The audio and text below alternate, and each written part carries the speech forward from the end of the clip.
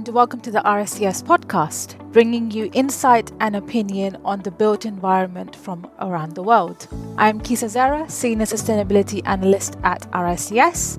I'm joined by Catriona Brady, Director of Programme Strategy at the World Green Building Council.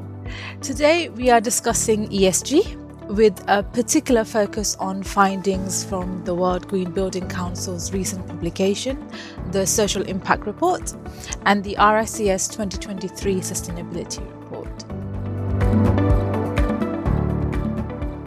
So just to kick things off, let's just frame what we mean when we're talking about ESG.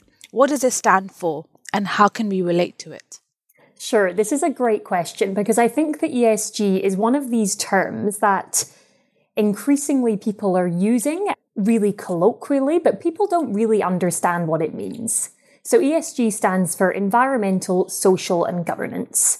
And we tend to use that as a standalone term rather than saying ESG reporting or something like that. But these pillars represent the three main non-financial topic areas that companies would report on, say, annually. We recognise today from the RICS report that we've just seen, and I'm sure we know from the industries that we all work in, that financial actors are having pressure placed on them by both their customers and their investors to become more sustainable. And so because of that, we're seeing that financial actors are looking now to seek these reporting frameworks so that they can show their investors, show their customers, show their clients that they are addressing these environmental, these social, these governance concerns, the ESG pillars. And so because of that, there are now a fantastic range of ESG reporting frameworks, including those specifically for real estate, that have proliferated across the market.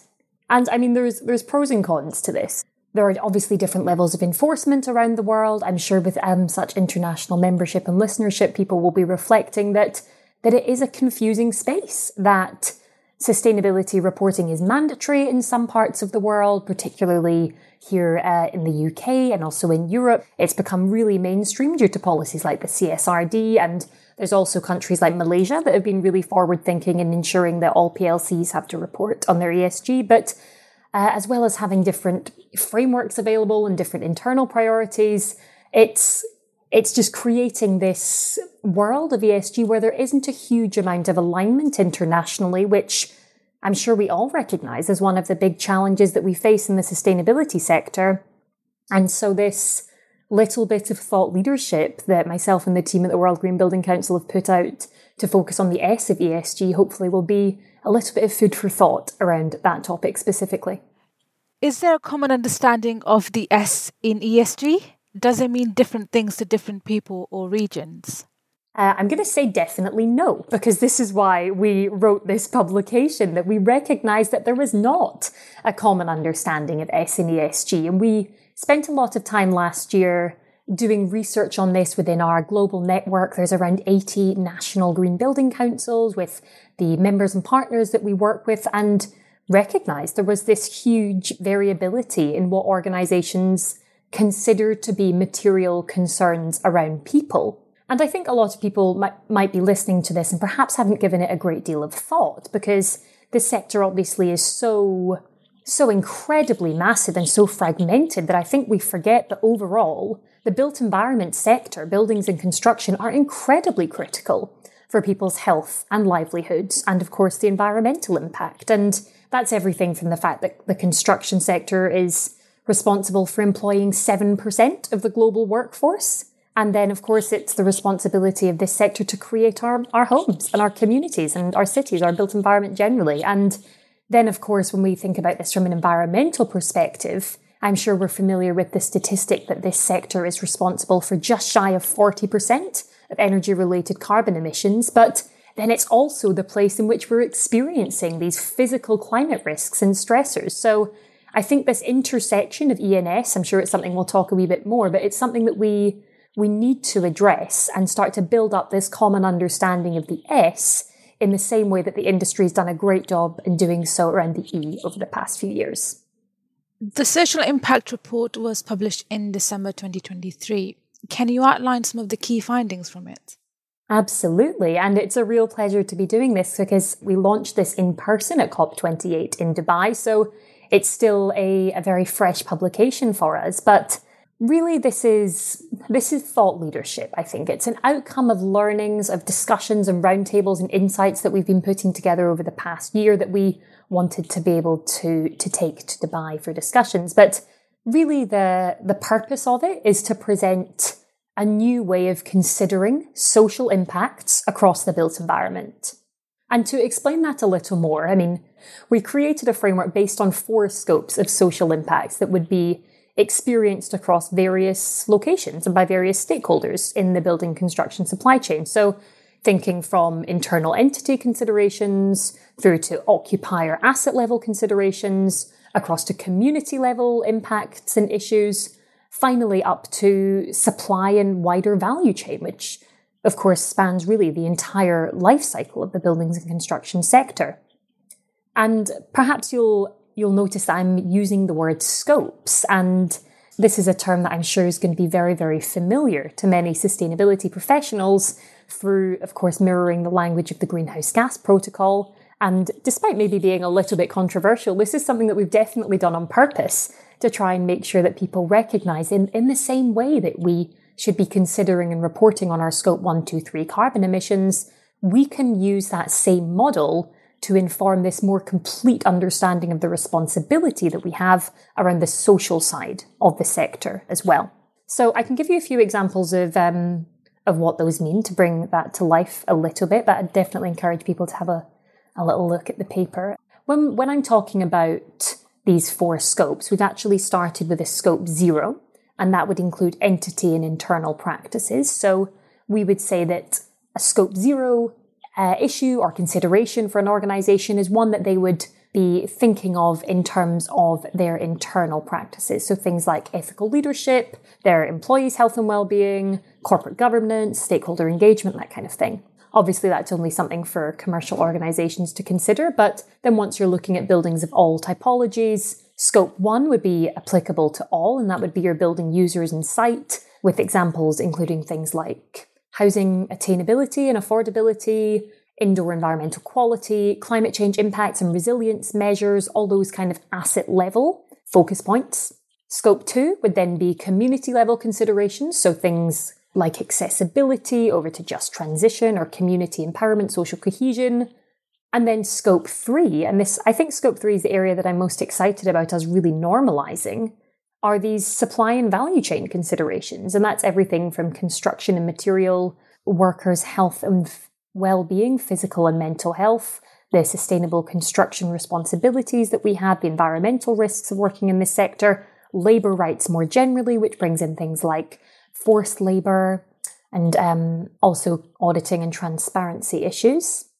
And then the final thing to bring in is just that there are obviously issues that don't fall so nicely into one of these 4 buckets. And so we also try and pull together an element which we're calling all scopes. So there are social impact issues that are our responsibility to consider at every stage of the supply chain. And that might be things like diversity and inclusion or health and well-being, or of course, climate change impacts, resilience, that are not just going to be felt in one specific part or stage of the life cycle. So that's why we are encouraging people to recognise that actually every single actor in the building construction life cycle has a responsibility to consider things like resilience and adaptation to climate change, whether you are the person who is creating the materials or whether you're constructing the building or whether you're part of a community who needs to equip itself for climate risks that are coming in the future. And that is essentially the crux of what we've been trying to produce. I definitely encourage people to look at the graphics, but this premise of looking at social impacts much more holistically is really what we're trying to encourage with this piece of work. Was there anything in the findings that was unexpected or very surprising for you?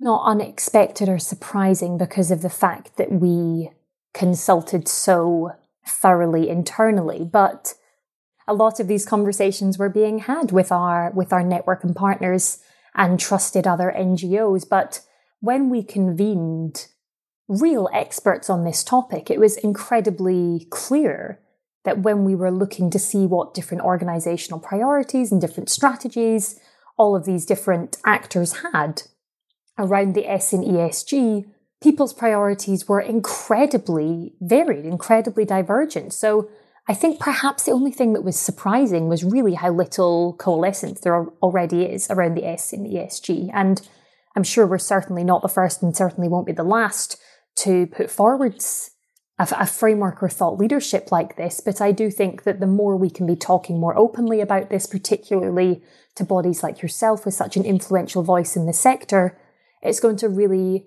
help us to recognise that this is the area of sustainability that we don't have this unified understanding of. And it would be fantastic if we can get base level understanding around the S in ESG to where we are in E, so that we can have equal and balanced conversations about how we look at both hand in hand. The World Green Building Council's report delves into the social dimensions of the built environment. What kind of projects do you think showcase the successful integration of social considerations into sustainable building practices? Great question. And actually, in this paper, we reached out through the network to find a few different examples. The two that come to mind immediately are two literally from different sides of the planet, different climates, different everything, but different scales as well. But we profile one residential development from Bergen City in Norway, which is publicly declaring to be a human rights city because it's home to a growing refugee and migrant population. And they've been implementing through the development of this project the Dignity in the Built Environment framework that our friends at the IHRB have created. And it's really fascinating to see the intersection of public-private different actors in the supply chain in enforcing that collaboration that's really been needed to ensure that these particularly vulnerable populations are being considered at all design and construction phases of this project. And then a couple of other really interesting ones that come to mind are across Australia and New Zealand, where there are a few projects of different typologies that have been developed not only in collaboration with both First Nations and non-First Nations people, but actually they've been developed for these people to be using together, to be providing shared space and activities and opportunities. And I think the message that comes out so strongly from these kind of case studies, and I'm going to credit our friends at the Green Building Council of Australia for this phrase because I really love it, but their phrase is about listening and unlearning, which I just love as a phrase, that we need to ensure that particularly where we are dealing with vulnerable populations, where we're considering a just transition, but really for all of our built environment projects, we must ensure that this process of collaboration is really robust and that we are including end users, local communities, workers, with that emphasis on the most vulnerable so that we can shift this inequality and the power imbalances with how decisions are traditionally being made in the design process. What emerging trends or innovations does the industry need to embrace in order to effectively action the S in ESG? So I think industry needs to be considering the S in the same way as the E. And that's really actually why we've tried to make it as easy as possible for the sector to start doing so by mirroring this language with this framework of scopes, and to some extent creating a bit of a link between direct and indirect emissions and impacts. In the same way we would look at direct and indirect emissions, we're sort of saying you can do the same with impacts within the social impact framework that we presented at the end of last year. In terms of an innovation, it's not so much a revolutionary new idea or something new and shiny and technical and amazing, but the call that we're making is that this broader consideration needs to be normalized from planning and consultation phase, as we learned about in these case studies, all the way through to operational, and ideally being something that organizations are reporting on ongoing in their annual corporate reports and the like. And I mean, my personal dream for this, and I'll just feel like my life is complete if this happens, but if I ever hear somebody say that they, on behalf of their company, they're reporting on their Scope 3 carbon emissions and they're working to net zero embodied carbon, and they're also looking at their Scope 3 social impacts. And so they're ensuring that they are doing no significant harm, or they're actively enhancing social equity at all stages of the life cycle in the same breath, in the same sentence. That's exactly the innovation, the trend, the revolution that we want to see. And I mean, I really will emphasize that this framework is just a seed for thought leadership. It's a short piece of work, but we see this as something that we hope organizations will pick up and they'll take further. It's something that can be used as a basis for ESG assessments, for organizational frameworks, for tools. And really, that's why we're putting it out there. So I hope that people get as excited about this thinking as I clearly am about it. And that these are the kind of sentences that we'll hear people saying in the future. You've already touched on this, but there's been a big focus on the E so far. So has this been a detriment to the development of the S and the G? I'm not sure if detriment is necessarily what we would say, because I think that there is a recognition amongst all of us that the environmental priorities are in many ways the most urgent. They're the most time sensitive, and the environmental elements, particularly around climate risks and the increasing risk that we face with climate change is incredibly urgent. So in one way, it's fantastic that the E has picked up so much industry attention and engagement and reporting. But I think the point that we want to make is that actually, particularly with E and S, really these themes are complementary, and splitting them out is a little bit arbitrary. There's no one without the other. Climate change is affecting people and nature, but it's already affecting 85% of the global population. And I think we often forget, particularly when we get together as climate people and we get together in events like COP or these various conferences that I'm sure we all go to, that I think we forget that we're not tackling emissions purely for altruistic reasons. The reason that we're doing so is because of the risk of climate change affecting all of us and our children and our grandchildren and our assets and our livelihoods. So it's absolutely not looking to drop the E or the G anyway, but to unite that narrative between environmental and social. And I think that's something that we need to be calling for across all industries. But I think it's so important for a sector like the built environment, where the responsibility for tackling our environmental priorities is so substantial because of the huge material use, because of the huge emissions use, the impact on nature. We could go on. But the fundamental purpose of buildings and construction is really all about the S. We have buildings for people. So what on earth is the point of having buildings that don't serve people?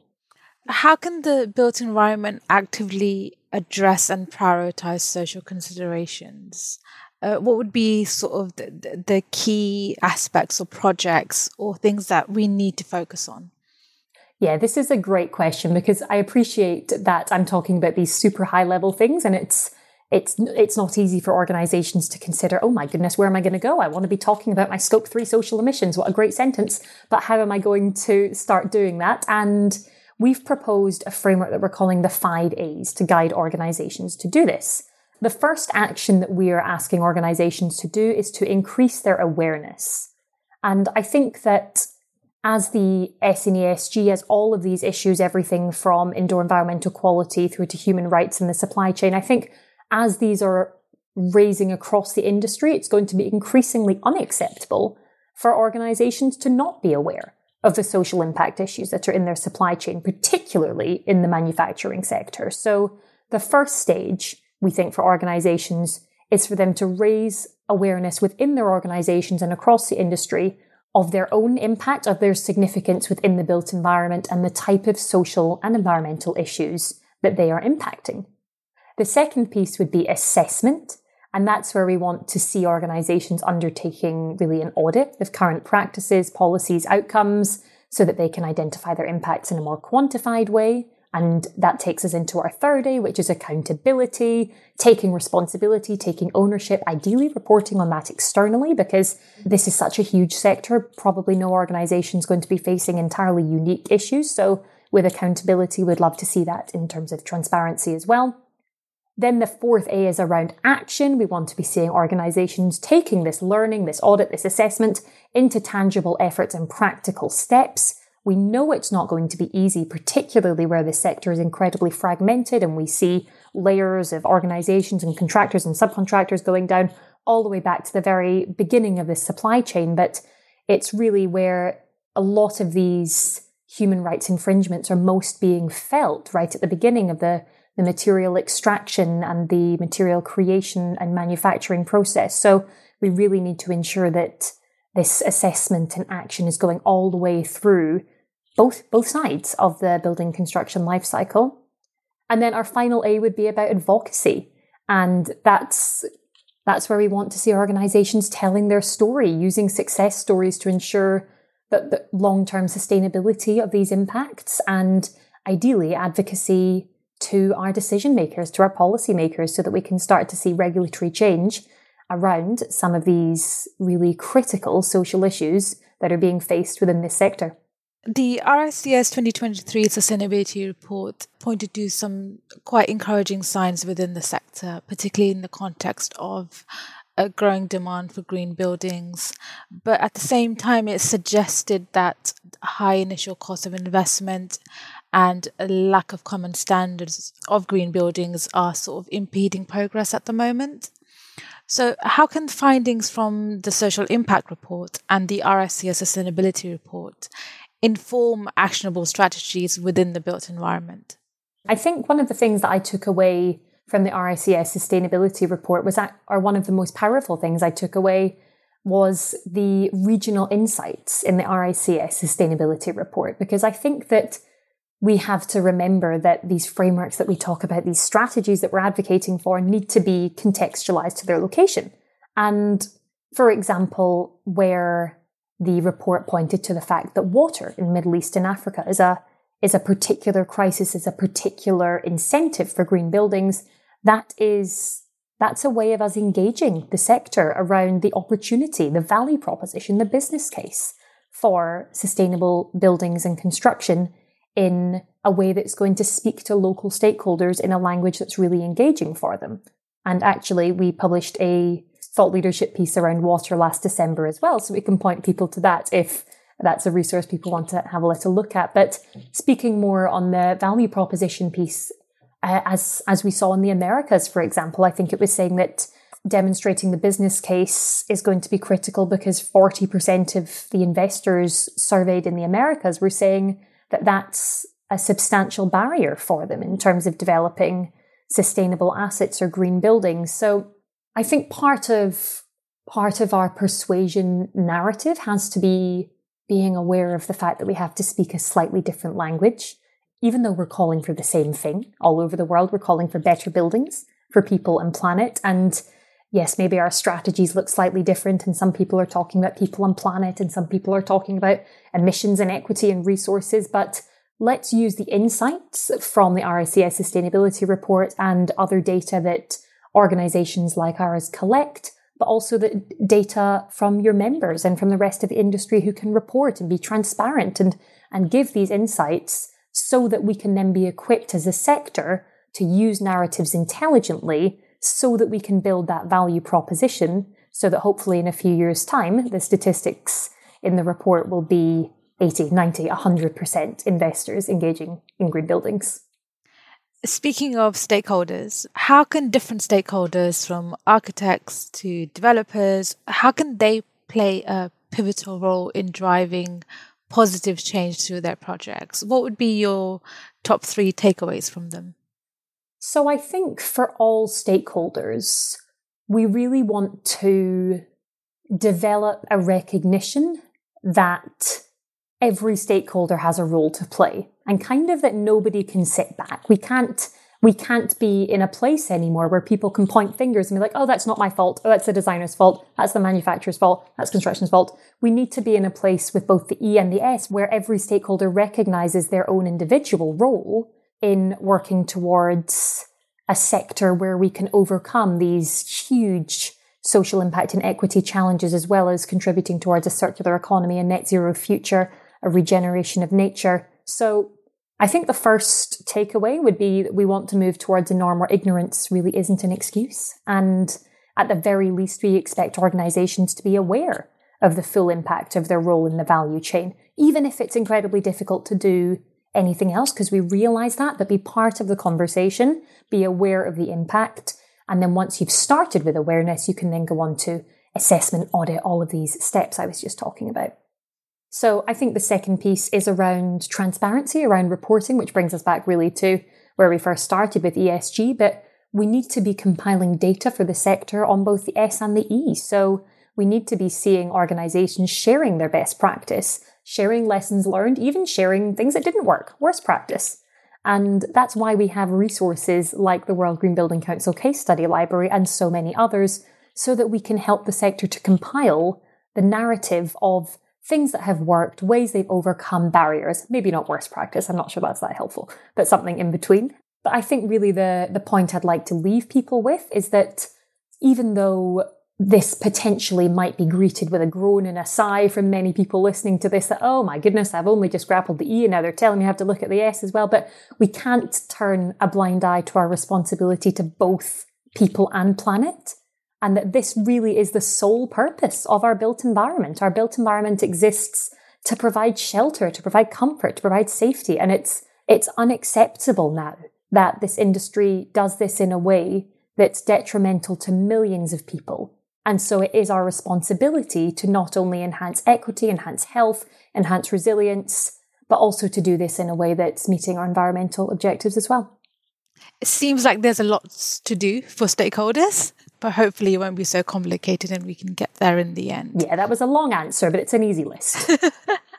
Thank you so much, Catriona, for your time and for your incredible summary of the report and for your ideas on how we can improve the S in ESG. Thank you for listening to the RSCS podcast. How should we develop this conversation further? Let us know your thoughts on social media or directly via the form on the rscs.org podcast page.